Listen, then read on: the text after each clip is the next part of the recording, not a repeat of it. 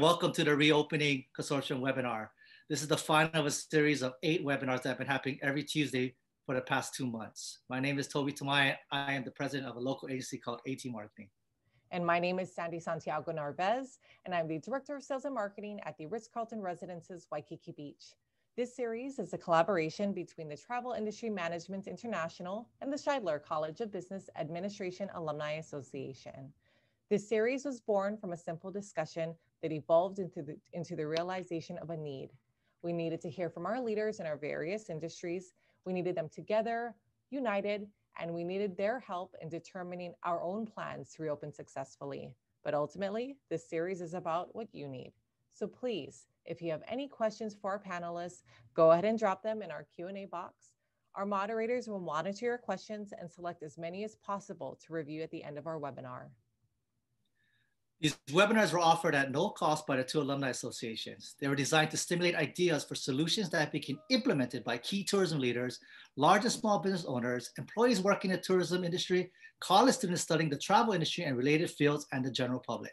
Topics include tourism, health, and safety, an update from our airline and hotel sector, restarting businesses in retail and dining, and a special webinar focused on the recovery of tourism from Japan.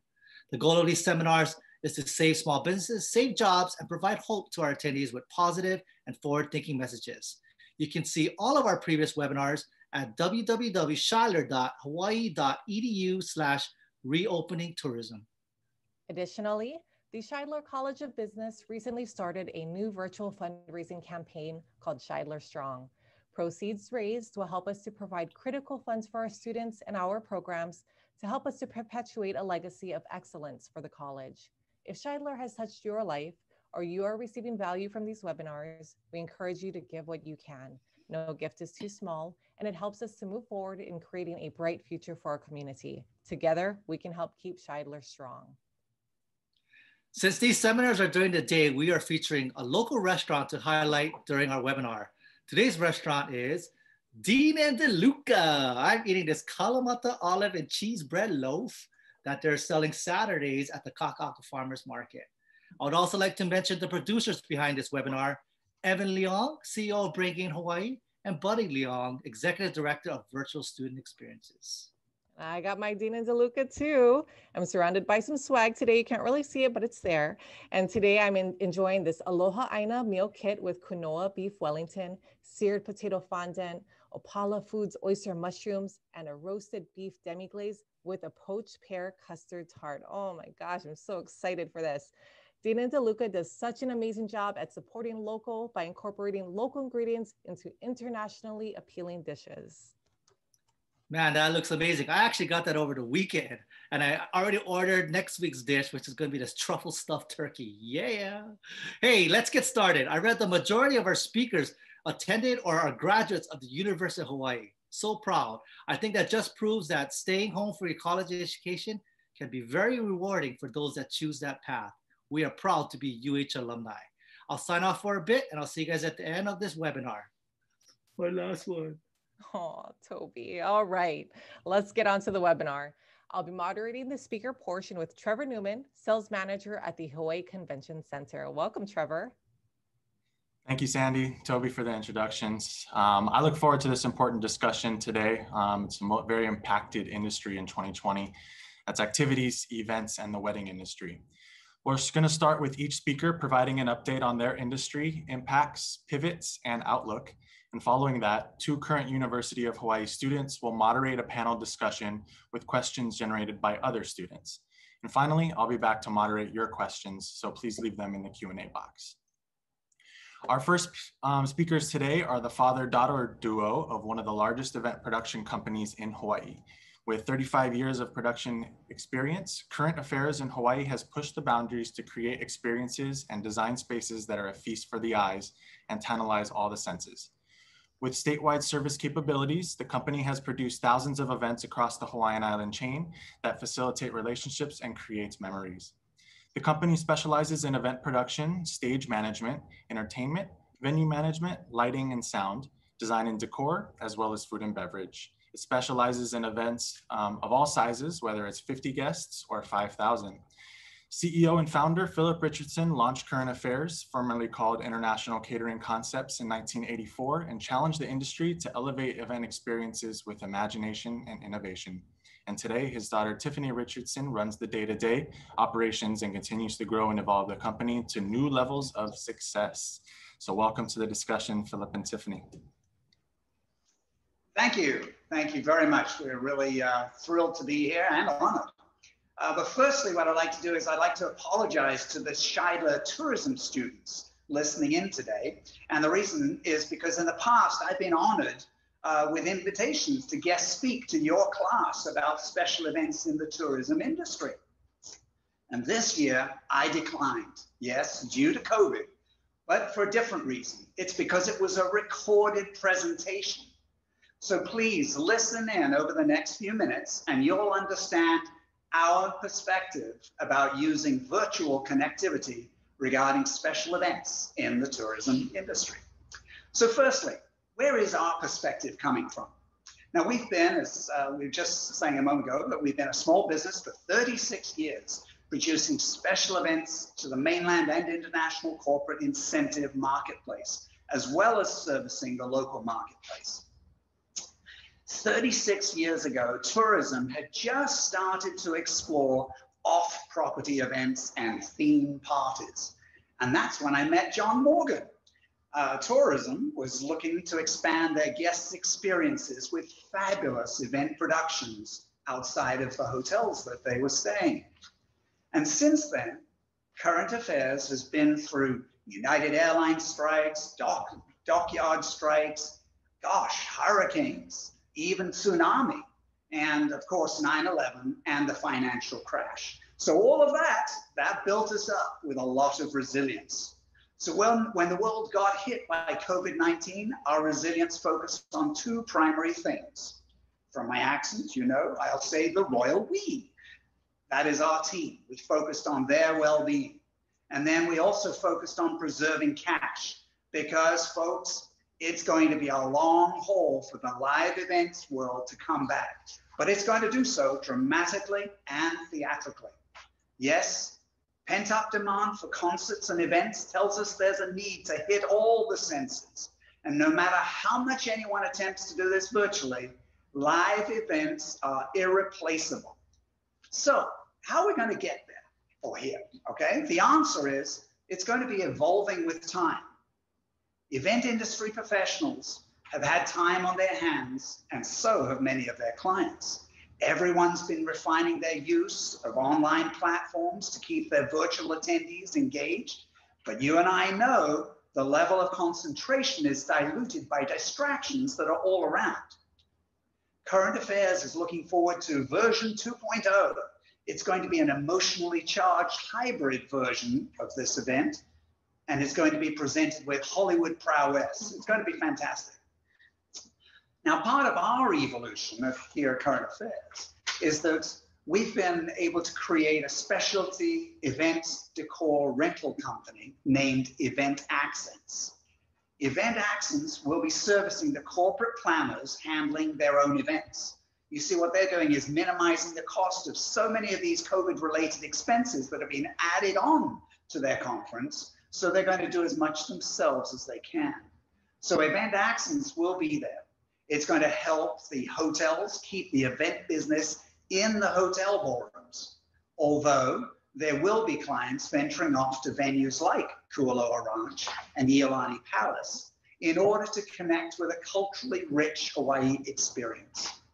So meanwhile, our team at Current Affairs has been preparing for what will be needed by the marketplace when live events are mainstream again. Now, this includes studying what must be achieved for mainland corporations to invest in live events. We've all heard the health and safety protocol checklist touted by hotels and airlines. Even during this webinar series, we've heard a lot of it. And they receive hundreds of people at a time. Yet there is government reticence for live events. And why is that? Well, let's talk truth. Events, concerts, weddings, and parties, they're regarded as a time to cut loose and have fun. Oh, now that means it's a catalyst for another COVID spike. However, it's important we help government differentiate between corporate organized events and social cut loose events. There's a big difference. No one wants another shutdown, especially hotels and restaurants. So they will be maintaining their policies. Success, well, it's defined as no spikes. And that then will evolve with this question, still embracing the mantra, what can be added to create an exceptional experience? And the mantra is, be safe, Hawaii.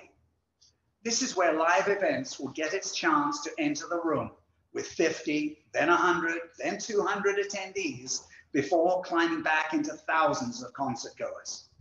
These incremental increases will only succeed with enforced requirements for event organizers.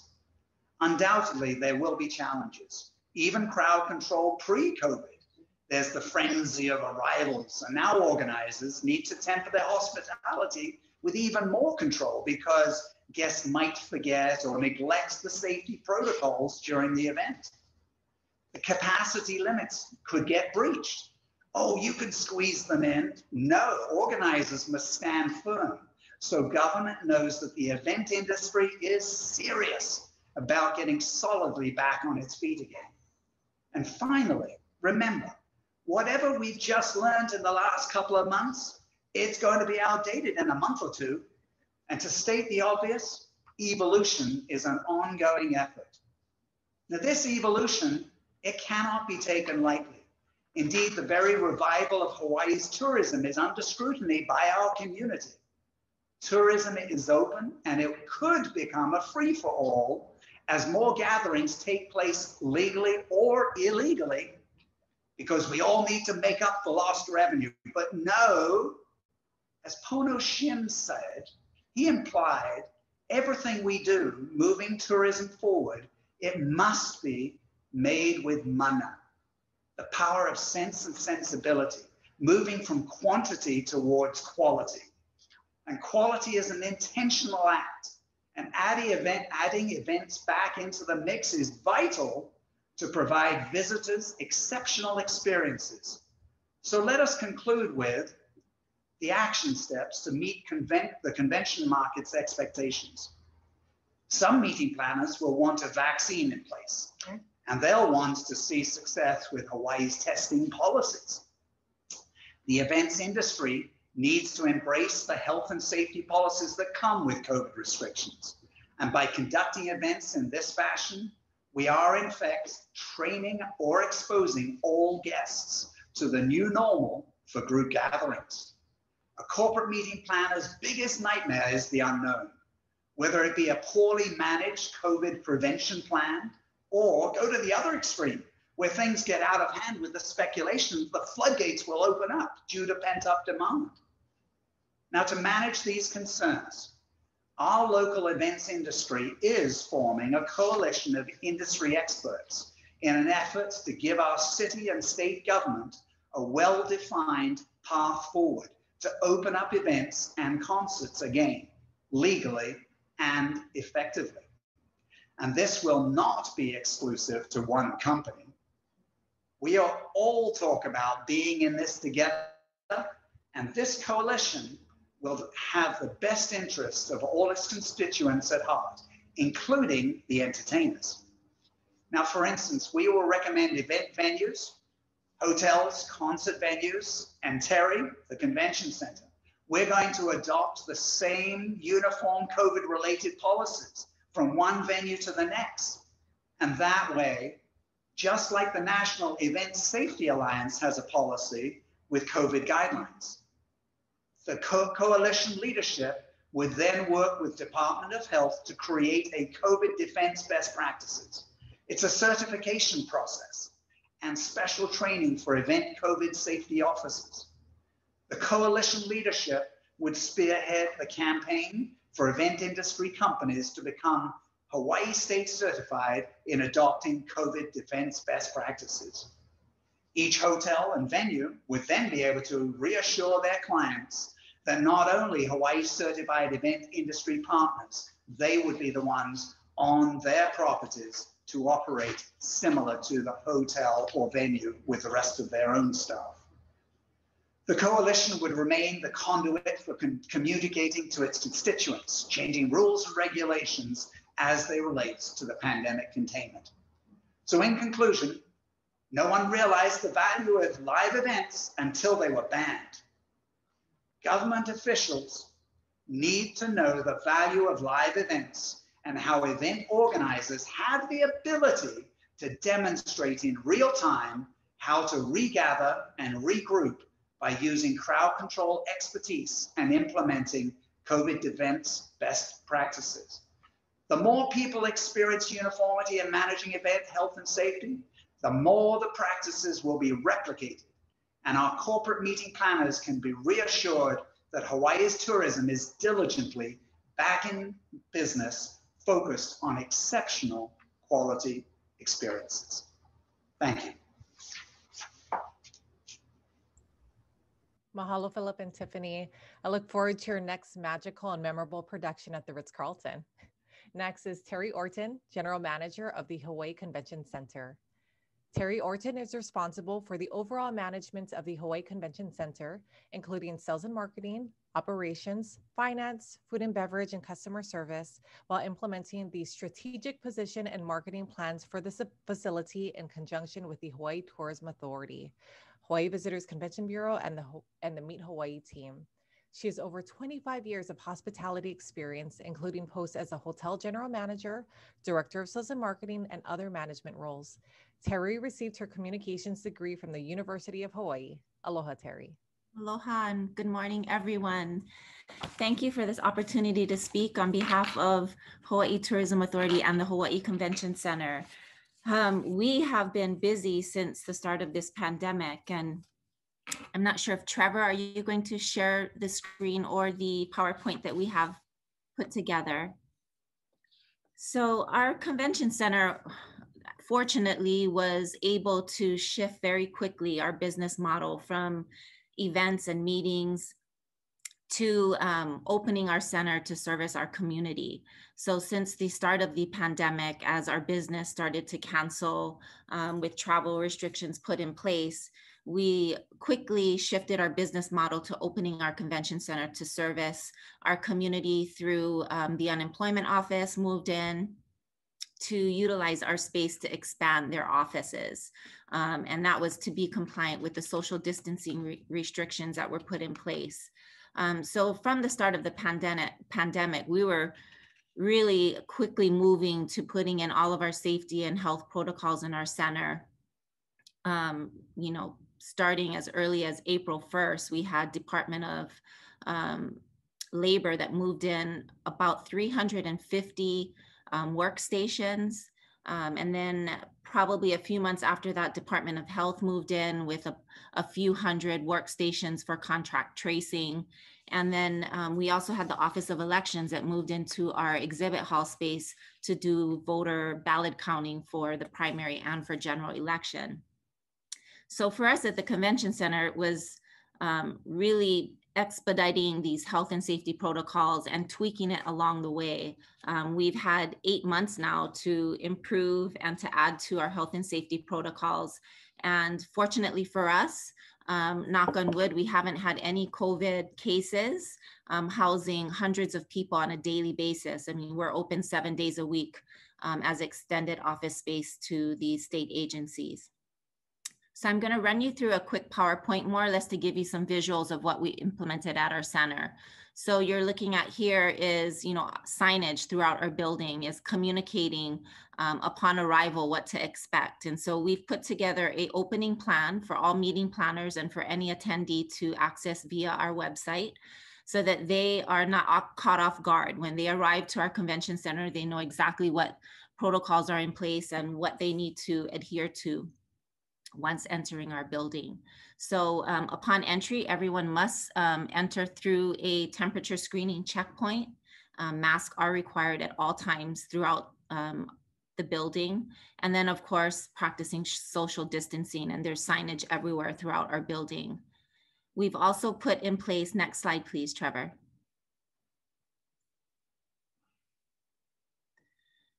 We've also put in place sanitization stations, which allows attendees to use disinfectant whenever they're coming out of a meeting or going into a meeting. We've purchased state-of-the-art equipment, electrostatic disinfecting sprayers that allows us to spray frequently use areas throughout the building frequently. I mean, every hour we have high touch points that we try to clean throughout the course of the day to ensure that any area that an attendee may touch, like a doorknob or a handrail on an escalator, that we clean that every hour. Next slide, please. And then we've also had to implement food safety protocols. So the traditional buffet service or, you know, has kind of gone to the wayside. We've now had to move to implementing a modified food service, which we have sneeze guards now, and a traditional buffet service is now served by an attendee and an attendee of our staff. And then the attendee of the meeting actually walks through the buffet line and points out what they want on their plate, and they're given their plate at the end of the service line. And we've moved away from the traditional serve yourself. Everything is pre-packaged, trying to reduce as much contact as possible, even at checkout, where we've purchased contactless payment options now for attendees. Next slide, please. So this is an example of what department, actually the Department of Health and the Department of Labor is using currently. Now, this is an actual picture of the 350 workstations that we set up with social distancing being practiced. And this has been used since April. We also have on the lower left-hand side of the slide is classroom style setup. So we've also had to change our capacity or occupancy per room now, whereas, you know, you could fit probably 2,000 people in this room on the upper picture. Now it's down to 350 using social distancing. So, you know, utilizing space in our center, meeting planners are going to have to work with us to adjust their floor plan and set up for all of their meetings, because they're having to expand and use more space to ensure that they have social distancing in place. And, you know, it varies by room and by setup. So if it's whether it's banquet rounds or classroom style or theater style, and then the occupancy levels change. So it's quite an adjustment for us and for meeting planners when planning their meetings now. And then lastly, we have created a turnkey video production service. And this is really to service our new meetings of the future, which is a hybrid meeting. You know, nothing can replace face-to-face meetings. And I think we all want that to get back to that point. But for now, we're having to adjust our business model and make this as easy as possible for meeting planners when booking Hawaii as their destination for their next meeting. This live streaming option we have set up allows attendees to either pre-record speakers or panel interviews, and then to also have live streaming available. You know, as you know, the pros of this would be increase in registration. You know, it allows more attendees to attend a conference without having to you know, travel and the additional expense.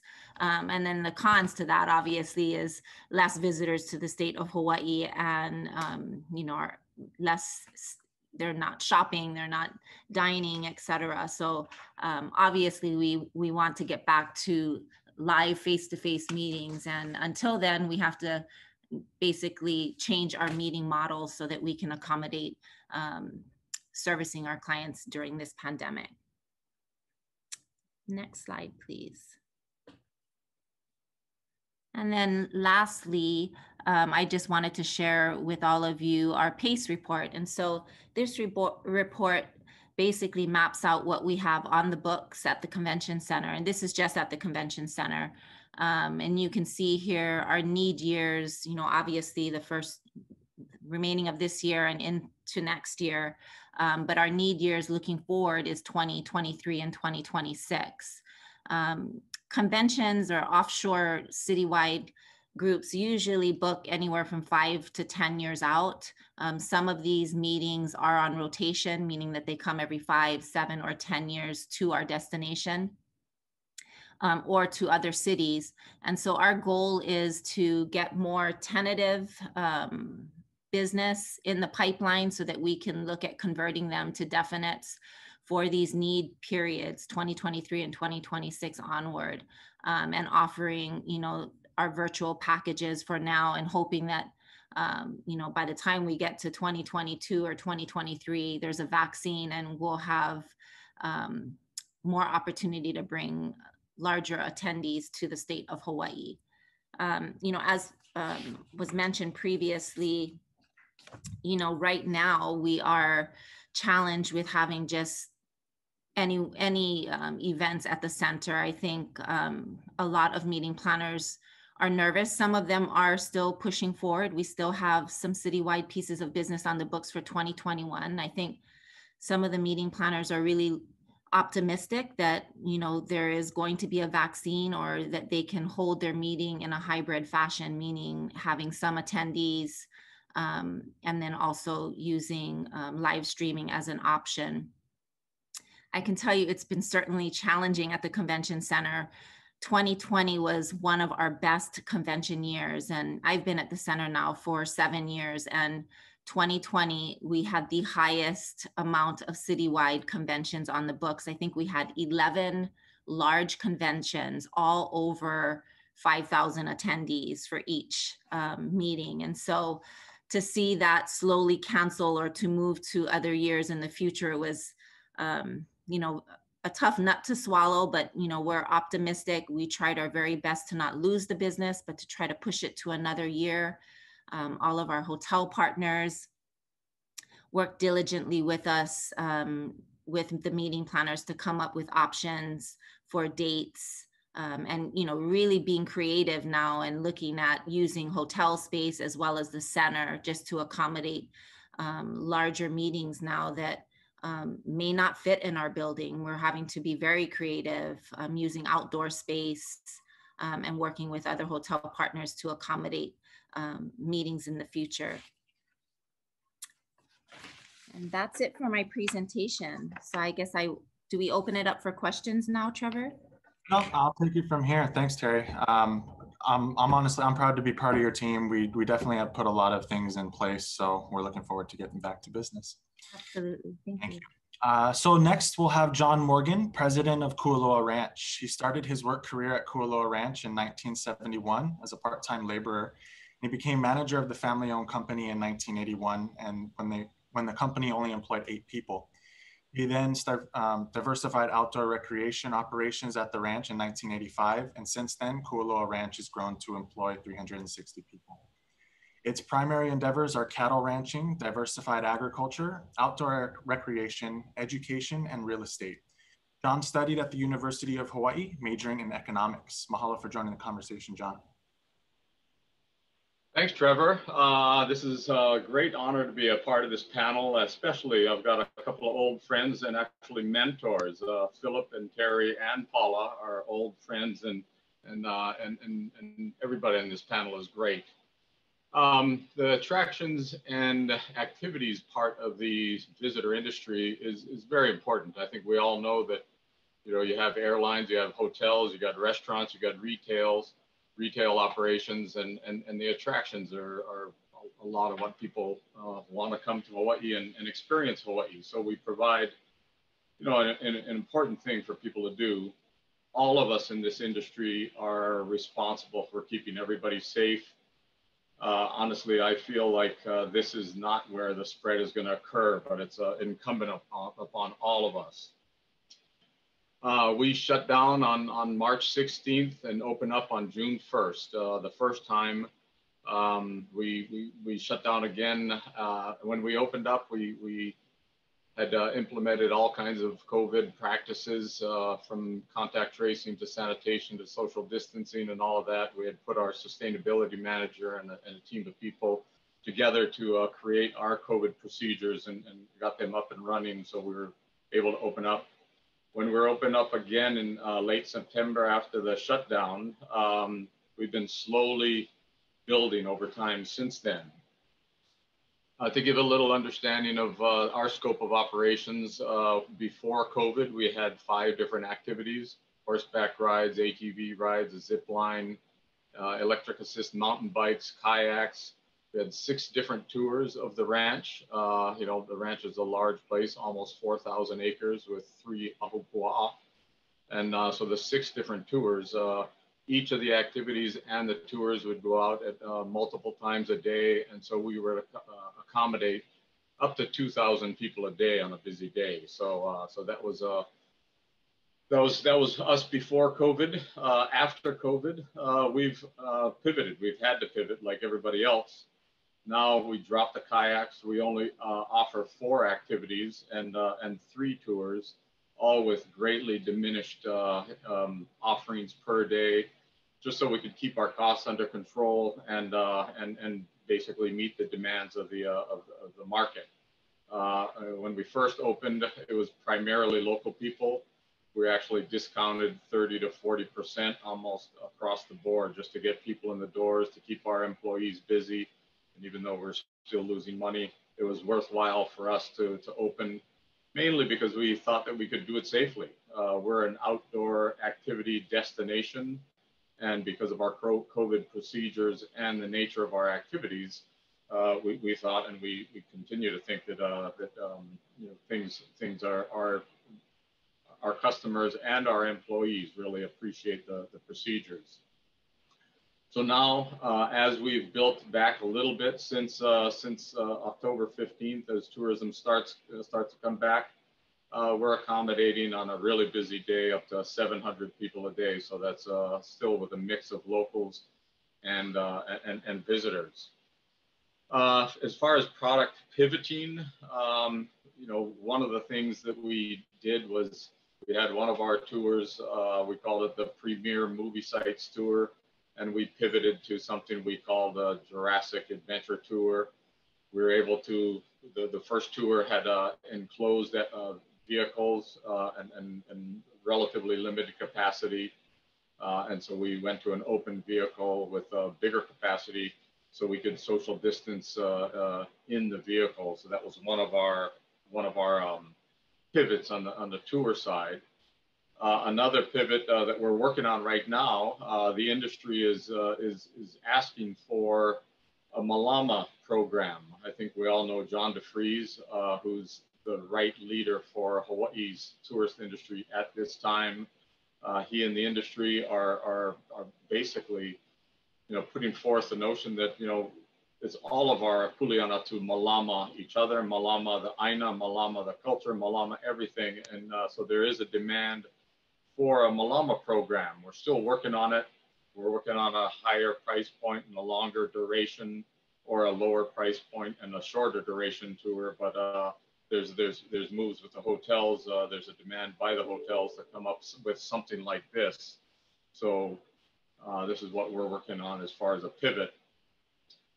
We're also not kind of sitting there waiting and for things to come back. We're actually doubling down on what we think are some of the key attributes of Kualoa Ranch and what customers are looking for. Basically, the Hawaiian culture, agriculture, and stewardship of the property. You know, everybody comes to Hawaii and they value the natural environment, they value the culture, and as an agricultural operation. And when I say doubling down, we're continuing to invest in these parts of the operation just because we think our customers value it. And so we're continuing to do kind of investments in the land and in these type of operations just to create more value, you know, both to us and to our guests and our customers. As far as our F&B operations, like Terry had said, you know, we are no longer doing the buffets that we used to have. We used to have 2 different buffets for different customer groups. We've discontinued all of that. We've increased a lot of our grab and go, and otherwise we we allow customers to get takeout through what we call the hotline, where you order it and you take it out. Another part of our operations, as Philippa alluded to, was weddings and special events. You know, I think in 2019 we did over 400 weddings at the ranch. We're just a venue. We don't do all of the production and everything, and so all of those have canceled. We've pivoted a little bit. We've done some elopements, so we're going to see as things progress, as the group size, as we're allowed to do group sizes, bigger group sizes. Sports events have all canceled. We do 3 big sports events a year, and so that's all canceled. One of the things that we also pivoted with is with our agricultural operations. When everything shut down, we converted. We still had to. We produce pigs. We produce beef. We produce shrimp. We produce tilapia. We produce all kinds of different things at the ranch. We started off with a farm to car program every Friday, and that was well received. And after a while, we pivoted to our own farmers market, and actually we're very surprised and grateful for the amount of local support that we have. It's open like the ranch now, only 4 days a week. We're closed Monday, Tuesday, Wednesday. We're thinking about going to opening on Wednesday. But the ag farmers market has been a great new development for us, and we expect to continue our direct-to-the-consumer farmers market after things actually come back to normal, whenever normal is. So anyway, I know we're running a little behind time, and so I'll just wrap it up. But I want to say that you know, again, with the situation that everybody's faced with, it's incumbent on all of us to make sure that we do a good job at Malama everything, Malama each other, Malama our staff, our families, Malama our guests, the land. It's just it's a wonderful thing. People want to come to Hawaii, and they want to see the nature, and attractions and activities are going to be a big part of the industry, the visitor industry going forward, and we're looking forward to getting back to a bigger, more robust economy. Thank you. Mahalo, John. I look forward to visiting the ranch again soon. Paula Kana. Oh, thank you. I'll bring the kids. Paula Kana is next. She is the executive director with the Friends of Iolani Palace and is much known for her 30+ years as a broadcast journalist for KITV Island News. Paula is a graduate of the Kamehameha Schools and the University of Hawaii at Manoa, where she received her Bachelor of Arts degree in journalism. Paula has served with a number of local nonprofit organizations over the years, including the board of directors for YMCA Metro Honolulu and Ma'o Farms, and is a member of the Hawaiian Civic Club of Honolulu. She has also volunteered with the Polynesian Voyaging Society for many years, working on education initiatives, voyaging planning, and fundraising efforts. Thank you for joining us today, Paula. Thank you. Excited to be here. I think these have been absolutely terrific, what you've been putting on. And I thank you for allowing me to be here. You know, I think I've been asked to talk a little bit about how I feel cultural education will play a role as we bring back tourism. And I think it kind of goes back to pre-COVID in many ways. You know, there was a lot of talk throughout the industry pre-COVID that, you know, we had record numbers of visitors coming into the islands, but was there an imbalance, you know, between the local community and the visitors and what was going on? And I think we were actually kind of headed towards a direction and looking at some kind of change. You know, how had we reached the breaking point?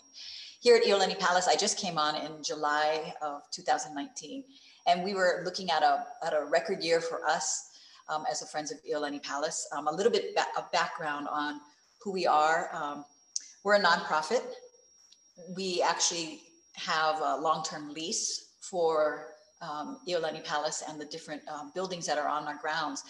our landlord is DLNR. We're actually a state park, state monument, but we don't have any funding from the state outside of grant and aids for some specialty programs. So I went to the legislature last year to talk about, getting some kokua, because a 138-year-old building, as you can imagine, is really costly.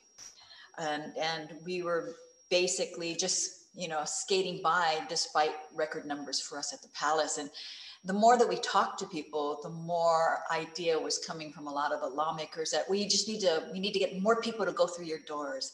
And that doesn't work with a 138-year-old house museum, right? Structurally, she just can't hold anymore. Pre-COVID, we were seeing 400 to 500 people coming in throughout the day for either guided tours with our docents or audio tours. And that was 6 days a week. And then when we closed on March 19th, and it's similar to what John said, right? Everything came to a screeching halt. And with that, it was our income. We realized that we had 93% of our income was coming from tours and gift shop sales.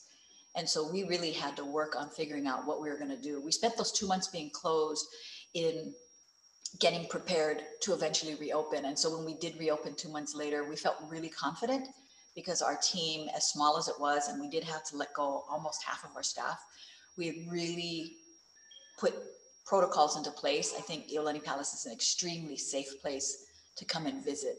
But the caveat is, because of the government restrictions and the social distancing guidelines, we're not seeing 400 people a day. We're seeing a maximum of 120 people a day. And we did offer deep discounts for our kama'ainas. And I think that was really important.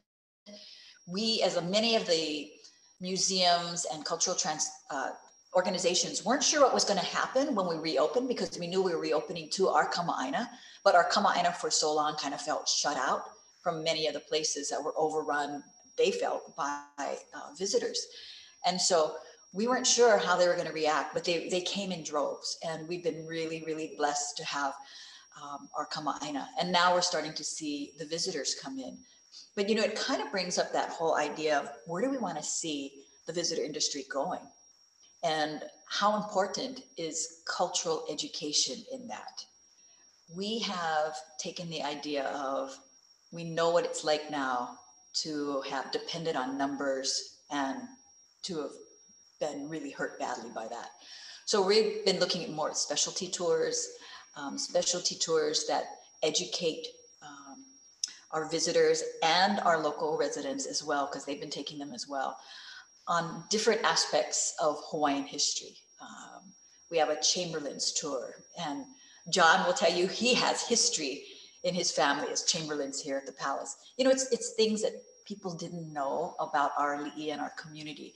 And so we're putting together these specialty tours, and like all of our social distancing guideline, it's only like 4 or 5 people max that can go on these tours. So we're putting them at a higher price point. But I think what we've noticed pre-COVID and now during COVID is that our visitors were asking for more anyway. They came in, and so many of them did not have any idea that we had been a sovereign, independent kingdom. They just know Hawaii became a state. It's not taught in many, many places. And so I think this is a real chance for different sections of the visitor industry to educate tourists and to make it in a way where they feel really interested and really comfortable in it. They were asking a lot of questions pre-COVID. I think the silver lining with COVID is that it is a kako thing, right?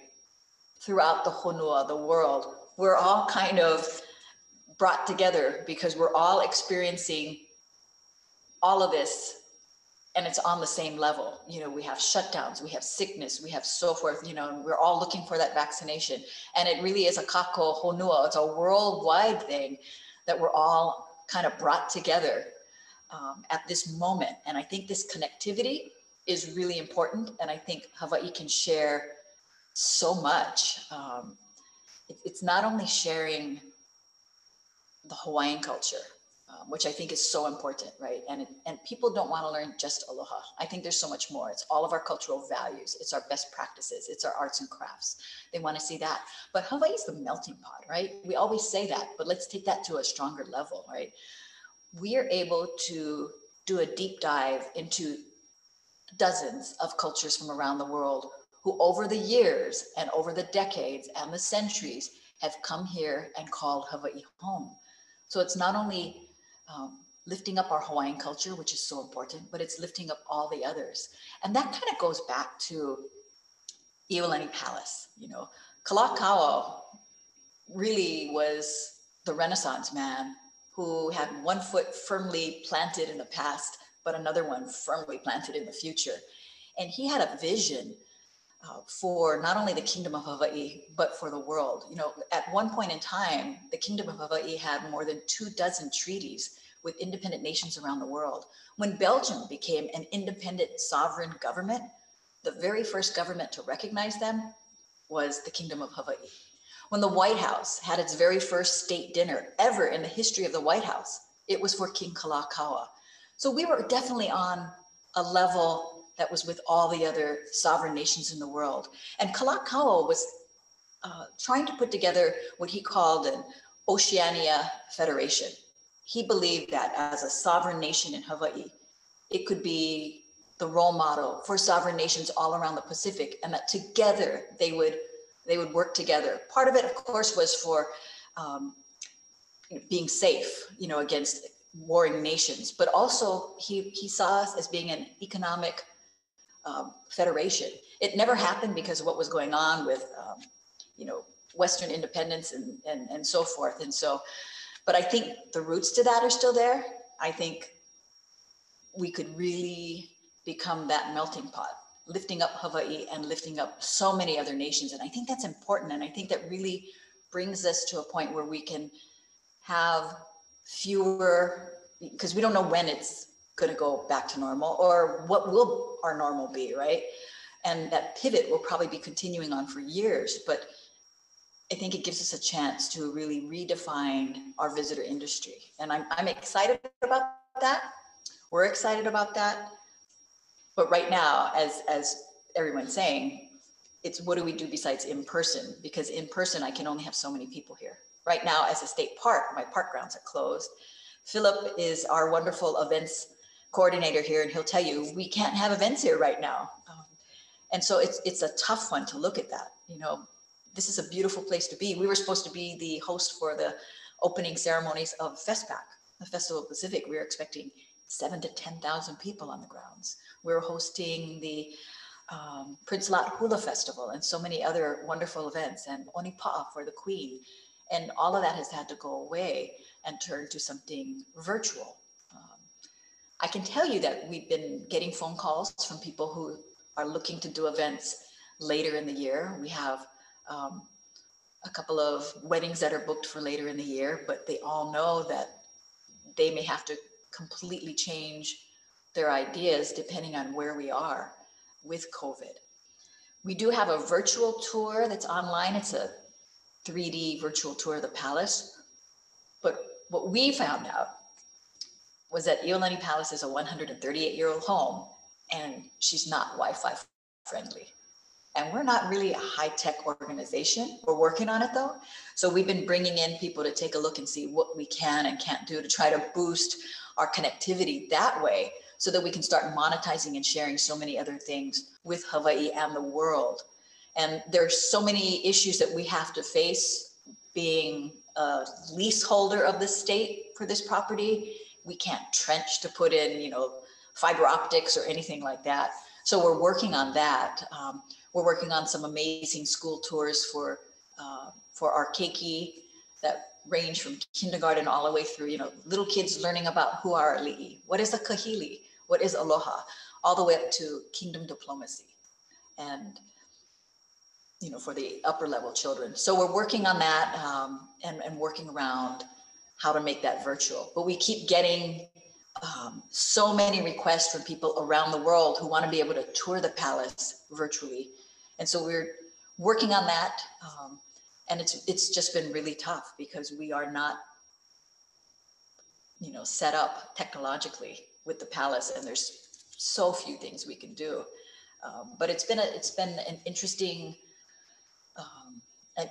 journey. And I think really the silver lining in all of this is it forced all of us to pause and to really think of where we're going and for us to pivot and see the larger picture for Iolani Palace. We're an attraction, but we're not an attraction. You know, we have beautiful grounds, but if our grounds are open to the public, it's also open to the homeless. And so we walk this really thin line on how we can actually, you know, be able to utilize things outside, which post-COVID are more feasible, you know, more, you know, appropriate. And so we're unable to do that right now. And so it's really making us think and dive deep. But there's so much more that the Palace has to share. And I really think the Palace is a special place, and there are so many cultural treasures throughout the islands, Hawaiian and non-Hawaiian, that we can be sharing with our visitor industry. And I think that's just really important. We've been seeing visitors come in though, and they've been wearing their masks. You know, that was our biggest fear as well, was will they wear their mask? Will we see the people coming in saying, I don't have to wear a mask? But luckily we haven't had that problem so far, and I knock on wood that we won't, because we really try to lead by the Queen's vision of kapu aloha and welcoming everyone and sharing everything that we have to share with them here at this remarkable place. So knock on wood, as soon as we can get a lot of that IT kind of things straightened out, those technological problems in this remarkable building, then we're gonna really try to launch her as a cultural and educational platform.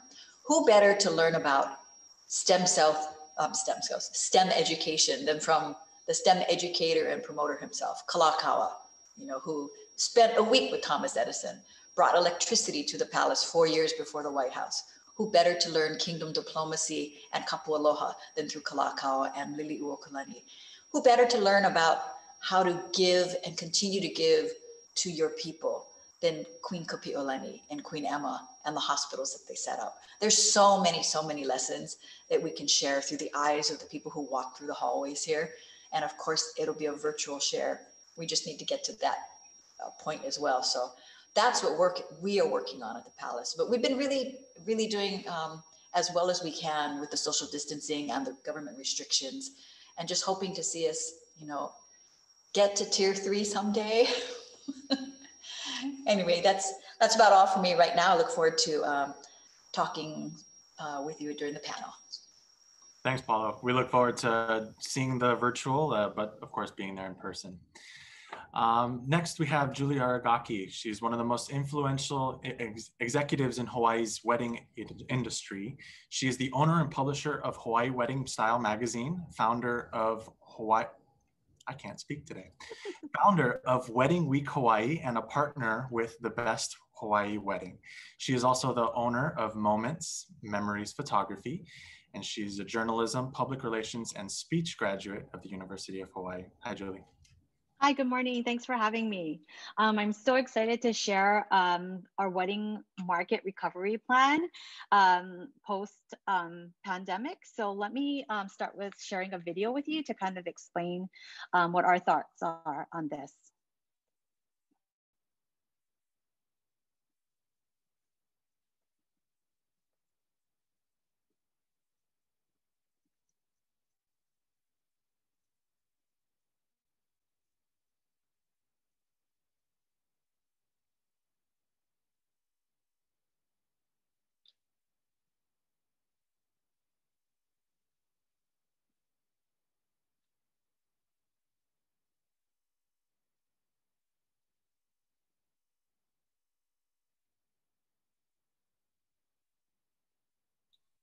Julie, we can't hear.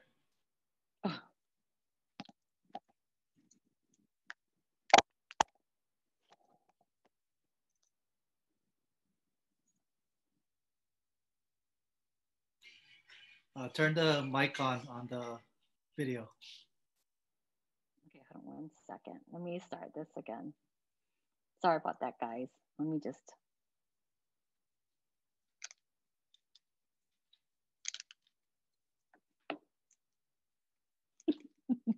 Can you guys play it on your end?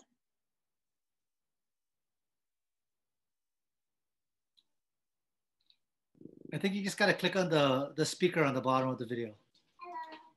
Is that good? Can we, hold on. No, it says it's off. It was on. Can you guys play it on your end? Yeah, we can try. Can you unshare your screen? Thank you. Okay, sorry about that, guys. All right, we'll try this.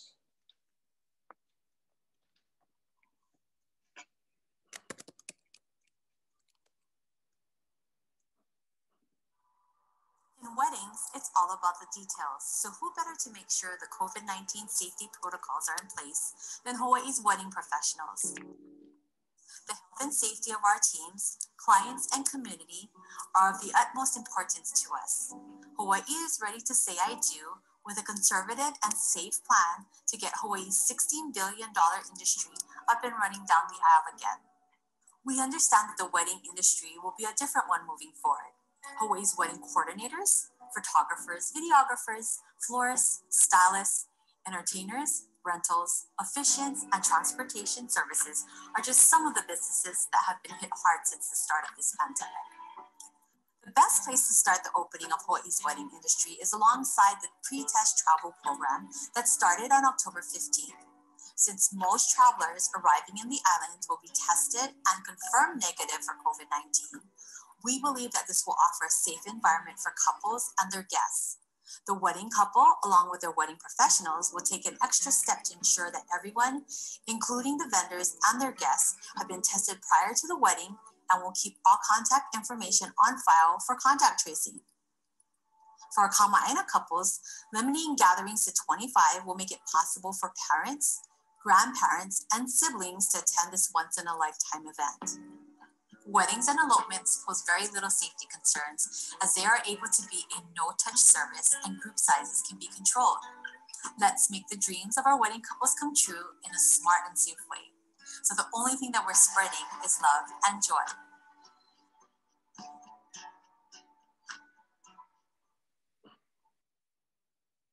Thank you. So I wanted to also share some other thoughts with you that we have in regards to safely opening up the wedding industry in Hawaii. And let me just get this up and running for you. So, sorry guys. Okay.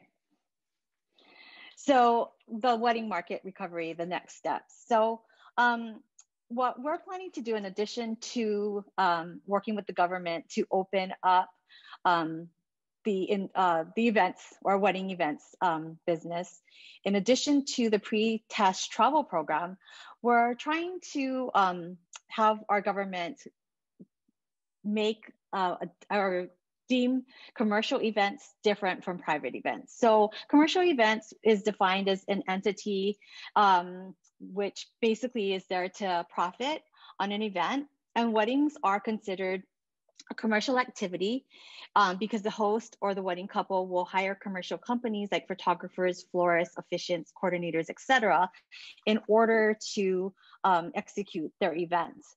And then again, we want to safely do this, so we would, start at a guest count of 25, and then private events would be events that will fall under to the current group gathering count. And these events are basically hosted by the couple, and it's taking place on a non-commercial venue, and non-commercial companies will be servicing the event. So again, we, for those types of events that are non-commercial, they will fall into the tiered system gathering count at the time of their event. In addition to that, we are also working with the Chamber of Commerce of Hawaii, Small Business Advisory Group, and we're coming up with a Gold Star program that the governor was really interested in learning more about. And basically, what that is, and it doesn't only include the wedding industry, but it's all businesses across the board. But what it is we're going to be setting up, COVID procedures and guidelines that all businesses have to follow in their specific industry. And once they receive their Gold Star, they'll be able to stay open if we went back to tier 1 where we're in another shutdown. So we're in the process of working with Governor Ige, Lieutenant Governor, some of the senators and representatives to get this Gold Star program going. And so we will be keeping you posted as far as how that program is going as well. So basically the effects of the pandemic, as you know, it's been an economic disaster for our industry. Basically, we have shut down completely. And with gatherings being up to 5, including your vendors, it makes it very hard for anyone to actually have a wedding that would be something that they would remember because the, some of the couples will have to choose if they want mom or dad there, or just, grandparents won't be allowed just because the group count is at 5. So in addition to that, we've had several wedding specialists that have to move off island because they no longer can do business here. And we had a lot of them also pivot industries as well. So there was a lot of economic effect to the shutdown of events during the pandemic. And then as we all know that the Japanese market is very, very, lucrative in our state. And basically all the Japanese weddings have been kind of put on hold. Right now they're staying till March, but depending on, how we're opening up, that will possibly be pushed back to later on during the year. So as far as what's new in weddings, because of the pandemic, we've had micro weddings happening. And with the micro weddings, we actually also created Me and You Just as 2 packages. So basically it's just an elopement with the minister and the couple. In addition to that, we have hybrid events, which is a Zoom element so that multiple people will be able to attend the wedding virtually, since we're only limited to 5 people at this time. And then also drive-through weddings. So, those are some of the things that we've all had to kind of pivot upon the start of the pandemic. So, we'll do questions for later. So if anybody has any questions in regards to the wedding industry, I'd be more than happy to help them, or if they want more information on our Gold Star program that we're working on, we can always keep in contact and I can kind of give everybody additional information on that. Thank you, Julie. Really appreciate that. All those details, really exciting to see what we can do with our weddings market. So now we'll move into the panel question portion of the webinar. If all the panelists could turn on your cameras and keep muted unless speaking, we will be asking each of you a few questions in the same order as you were presented, starting with Philip and Tiffany and ending with Julie. Please keep your responses to no longer than 1 minute. I know it's quick, but 1 minute. This portion will be moderated by 2 of our current students at the University of Hawaii, Alexandra Chiao and Michelle Ota. The questions in this panel Q&A were developed by current students studying at the university. Thank you, ladies. Thank you, Sandy. We're excited to be part of today's panel. So like she said, the first question will be for Philip and Tiffany. This comes from Taylor Ledgerwood, a travel industry management major, graduating in spring of 2023. Apart from your popular and stylish rental inventory, what's your rental company, Event Accents, going to be offering the meeting planner that is COVID specific to enhance the social distancing requirements? Thank you, Michelle. Honestly, it's a day-to-day trial as the world evolves. We must be open-minded and flexible. We're offering clients options on enhancing sterile environments by utilizing dividers that aren't obtrusive and more so focused on tying in cohesively with our clients' overall theme. So at gatherings of a handful of friends, guests are permitted, we are creatively conceptualizing self-sufficient pods that each guest has their own lounge chair, side table, and power cord. So it's really trying to enforce keeping the distance, and basically everyone is self-sufficient in that event space. Thank you. Thank you. It's great to hear. Our next question is for Terry. This comes from Kimi Straube, Executive MBA student graduating spring 2021. How has your sales strategy and organization changed, and what markets are you targeting to build future business? Well, as the state of Hawaii opens up travel options, we're following the recommendations of public health officials and evaluating 2021 opportunities to provide meeting spaces and event options in a safe, open air environment. We continue to keep our center open, and our focus for at least the immediate future, short-term business, will be local. Our local events, there's a lot of corporations and companies out there that still want to hold their annual meetings and conferences. I think many of the other panelists have spoken in reference to this coalition that we put together to really educate our government leaders before making decisions on restrictions, on really separating events and meetings from social gatherings, because they are different.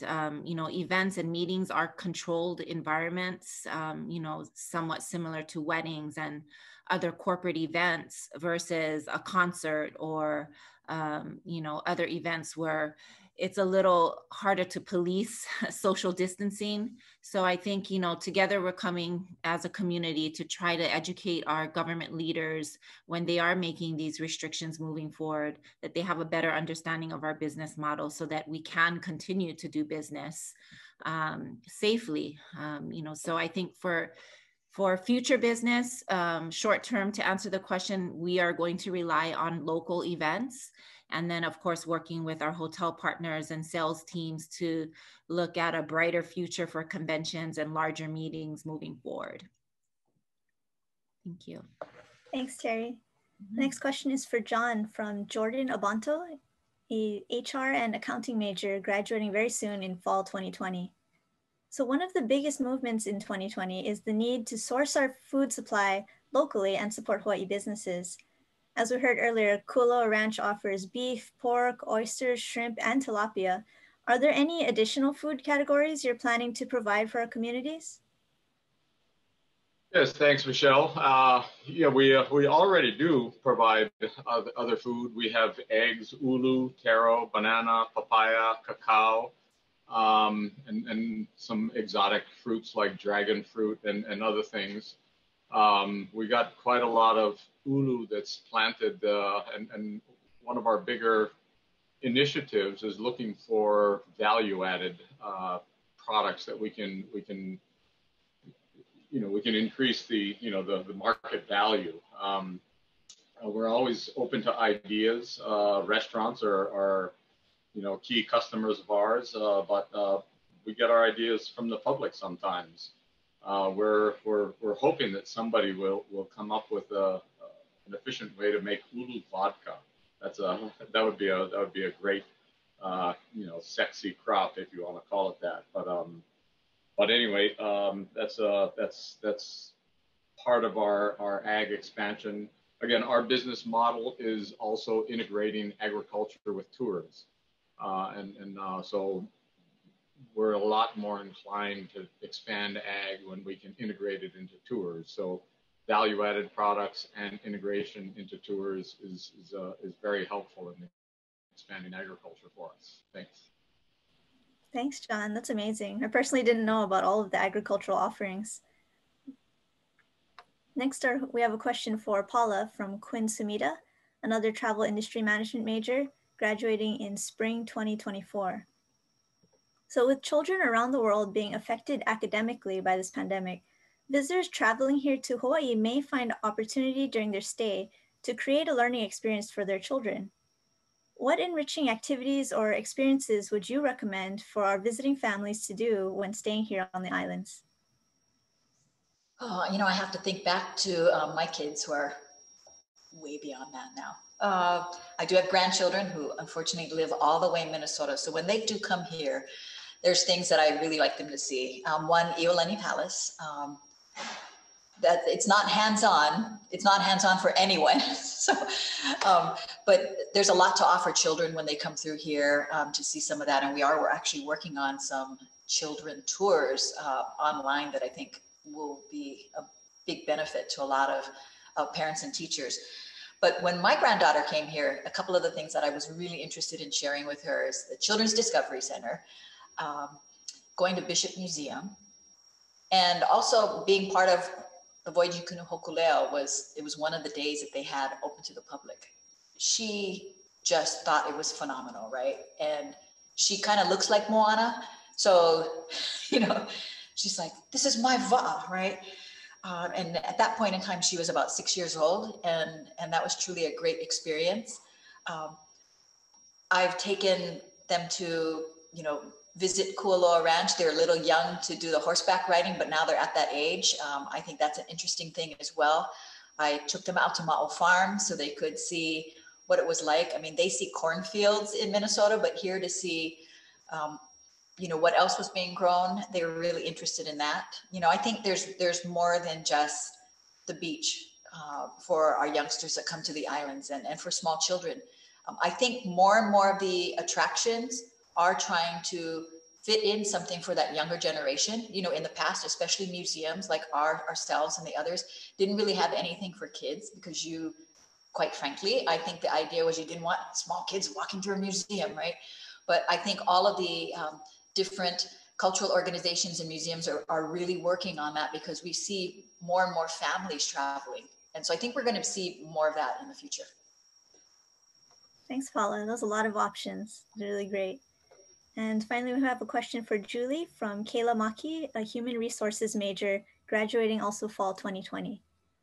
Are there contingency plans for 2021 in place for the wedding and event businesses if we do return to a lockdown status? So hopefully we will be able to get our Gold Star program in place so that we would be able to follow our own set of rules in order to stay open during another shutdown and to be able to facilitate their wedding event. But, you know, since COVID started, I think we've all learned in the industry how to be very, very, very flexible. And I think also too, the couples have also learned the word flexibility. I know at the beginning of the pandemic, when we were kind of shuffling, we had to shuffle events around or reschedule, the reactions that you would get from, you know, some of the brides and grooms, of course, you know, it was devastating for them because they had worked all this time to plan their event. And so the reaction was a little bit, I guess, hard for them, and it wasn't a real positive thing, I guess. But now, as you know, we have some events that are going into their third reschedule, and I think at this point, everyone is just at the point where that's just part of life, and we all need to be flexible. And the more flexible we are, it seems that, you know, we'll be able to overcome executing their events. You know, and some of them have chosen to just elope, and then when things open up again to larger groups, they'll go ahead and go back to hopefully plan a gathering of 50 or more. So yeah, things will be different, but you know, it's flexibility that we all need to kind of work with at this time, especially for events. Thank you, Julie. Yes, hopefully we won't see another lockdown in the future. And I'll pass things over to Alex. She'll be asking the next round of panel questions. Thank you, Michelle. So the next question is for Philip and Tiffany. It's from Aaron Rowe, an executive MBA student graduating in spring 2021. What are your thoughts on creating a mix of virtual and in-person events? For example, an incentive travel event could have both employees traveling to Hawaii and employees staying home to participate virtually. Thank you. So as my dad mentioned earlier, we see a hybrid event evolving. However, that will take a different format based on the type of event. For instance, a seminar training experience with exhibitions and real-time engagement with lecturers and exhibitors. This will be very different to an incentive group's hybrid event where the virtual attendee will just get a taste of what is going on and may not end up engaging with the physical attendees. Basically, an incentive experience focuses on the top salespeople and should only tease the virtual attendees to sell better next year. Thank you. Thank you so much for that insight. Our next question is for Terry. It's from Isaiah Sabi, a finance major graduating in spring 2021. Meetings and conventions are usually attended by thousands of attendees from all over the world. Do you expect these attendees to be cautious about coming to Hawaii and to a large convention? Absolutely. I think attendees are naturally going to be very cautious about traveling right now, especially knowing that, you know, large gatherings could potentially be a risk to, you know, expose themselves. And so I think communication and educating our attendees to what we are doing as a destination to ensure a safe travel to Hawaii, to start off with, safe transportation.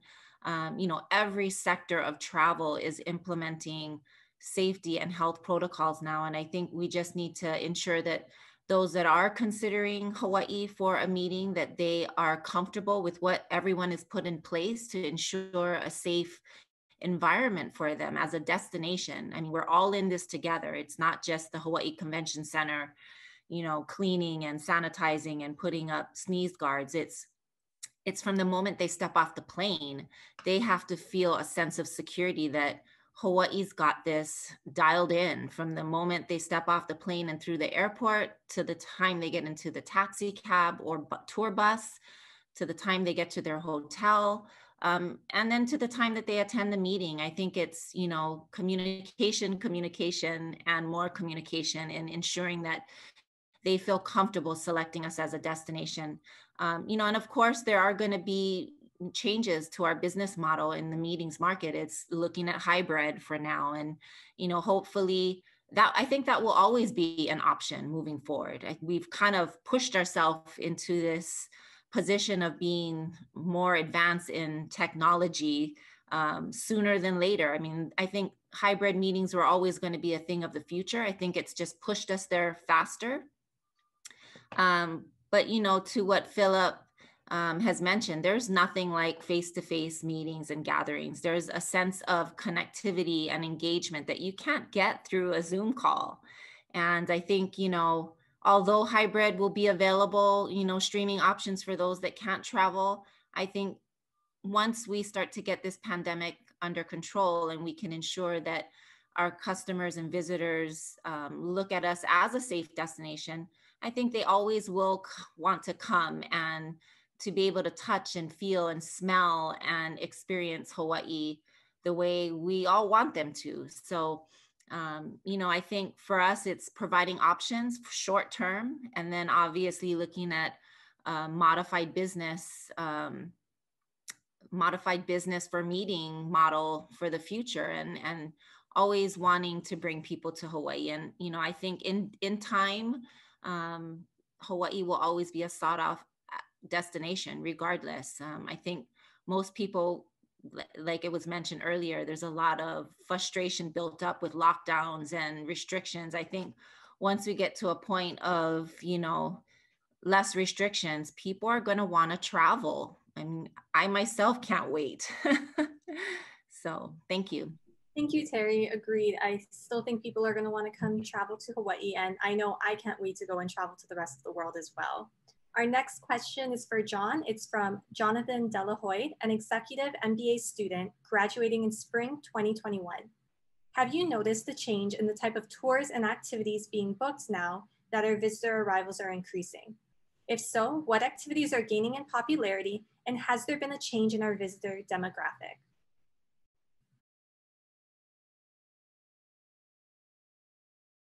Oh, I'm sorry, John, you're muted.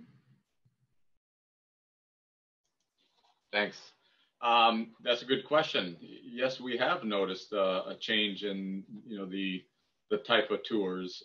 As I mentioned earlier, we had 5 different activities and 6 different tours, and the majority of our customers would take what we call the lower price, shorter duration tours, and actually it's shifted to the higher price, longer tours.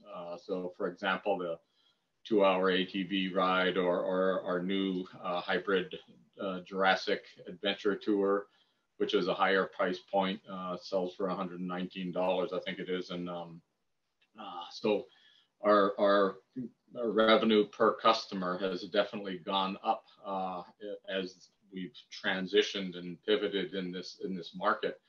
We haven't really noticed the change in the type of visitor. It's more what they're choosing to do. So it's that's been an interesting observation. Thank you, John. We have a couple more student questions for our panel discussion, but we are running short of time. So as a reminder, please keep your responses to about 1 minute. Our next question is for Paula. It's from Chloe Tienger, a travel industry management major, graduating with Tim in 2023. Many students that attend the university are from the mainland and internationally. In a few sentences, how can you explain the value of learning and visiting Iolani Palace? Thank you for that question. Oh my gosh, you know, especially for university students from around the world. Like I said, we have so many people who come to the islands and they just know that Hawaii became a state. They may not even know when we became a state, but that's all they know. And there's so much more for them to learn. And so when you come to Iolani Palace, you're really learning the history of Hawaii from that point of view. You know, you're learning where we were as an independent sovereign nation, the overthrow, the different provisional and republic and territorial governments that led up to today. So it kind of gives you a good grounding for knowing, you know, what Hawaii has gone through, what the people of Hawaii have gone through, and where we are today and why we are. And with these specialty tours that we're offering now, you're learning a little bit more about, you know, the people who really were the movers and shakers in our government, and explaining some of the situations and the relationships that we have with the different countries today. So there's so much for them to learn that can help them, I think, in their studies and in their life. Thank you, Paula. Our last question is for Julie. It's from Anna Dow, a human resource and management major, graduating in spring 2022. What new businesses or services have you been creating for the wedding industry during 2020 that will remain part of the industry moving forward? I want to say the one thing that I think will be around for the future would be the hybrid element to any wedding. I think, you know, of course, we want all of our loved ones and friends to be there in person, but especially for the destination weddings, when, you know, a lot of times it takes traveling and, you know, it does cost a little bit more to attend a destination wedding. I think it'll give their close family or friends that are not able to make the travel, the opportunity to attend this special event virtually and share that special day with their close family and friends. Thank you, Julie. The wedding industry looks like it's on its way back to recovery. That concludes our panel discussion, and I'll hand it over to Trevor. Thank you, guys. I appreciate everybody taking the time for the panel discussions. And unfortunately, we didn't have time to get to the Q&A. So if anybody does have questions, any of the attendees, please send them in the follow-up email that's going to come in a couple of days. So let's kick it back to Sandy and Toby to close out the conversation for our final webinar. Well, Toby, that brings us to the end of our reopening series. Over the past 2 months, we were able to bring 42 specialists from the airline, hotel, restaurant, retail, activities, and event industries, and lots of delicious food. You can visit shidler.com.edu/reopeningtourism to see our past webinars. Yeah, we had over 3,000 people tune into these webinars over the past 2 months, and thousands more through YouTube, Vimeo, and our website partners, the Shidler College of Business and Brain Gain Hawaii, also known as Save Hawaii Jobs and Businesses. These webinars are featured on KHON, KITV, Pacific Edge Magazine, Pacific Business News, and countless other media in Hawaii. Thank you for all your support. And as we mentioned earlier, these free webinars are brought to you by the University of Hawaii Shidler College of Business and Travel Industry Management Alumni Associations. If you enjoy these webinars and are able to give, please consider a donation to the college's Shidler Strong campaign at shidler.hawaii.edu/strong. I'd like to give a special thank you to all of the board of directors from the University of Hawaii Shidler College of Business Alumni Association, as well as the Travel Industry Management. You guys just been so amazing helping us out put this out together. Each week, 2 different board of directors volunteered their time to coordinate speakers and moderate the panels. So I guess that's it. Now I don't know what I'm going to do Tuesday mornings for the rest of the year. Same. And a final thank you to you. We appreciate the time that you invested into watching our Reopening Tourism series. Thank you to all of our panelists for sharing your guidance and providing us with hope as we move forward through this time together. We appreciate all that you are doing to reopen our economy safely. Aloha.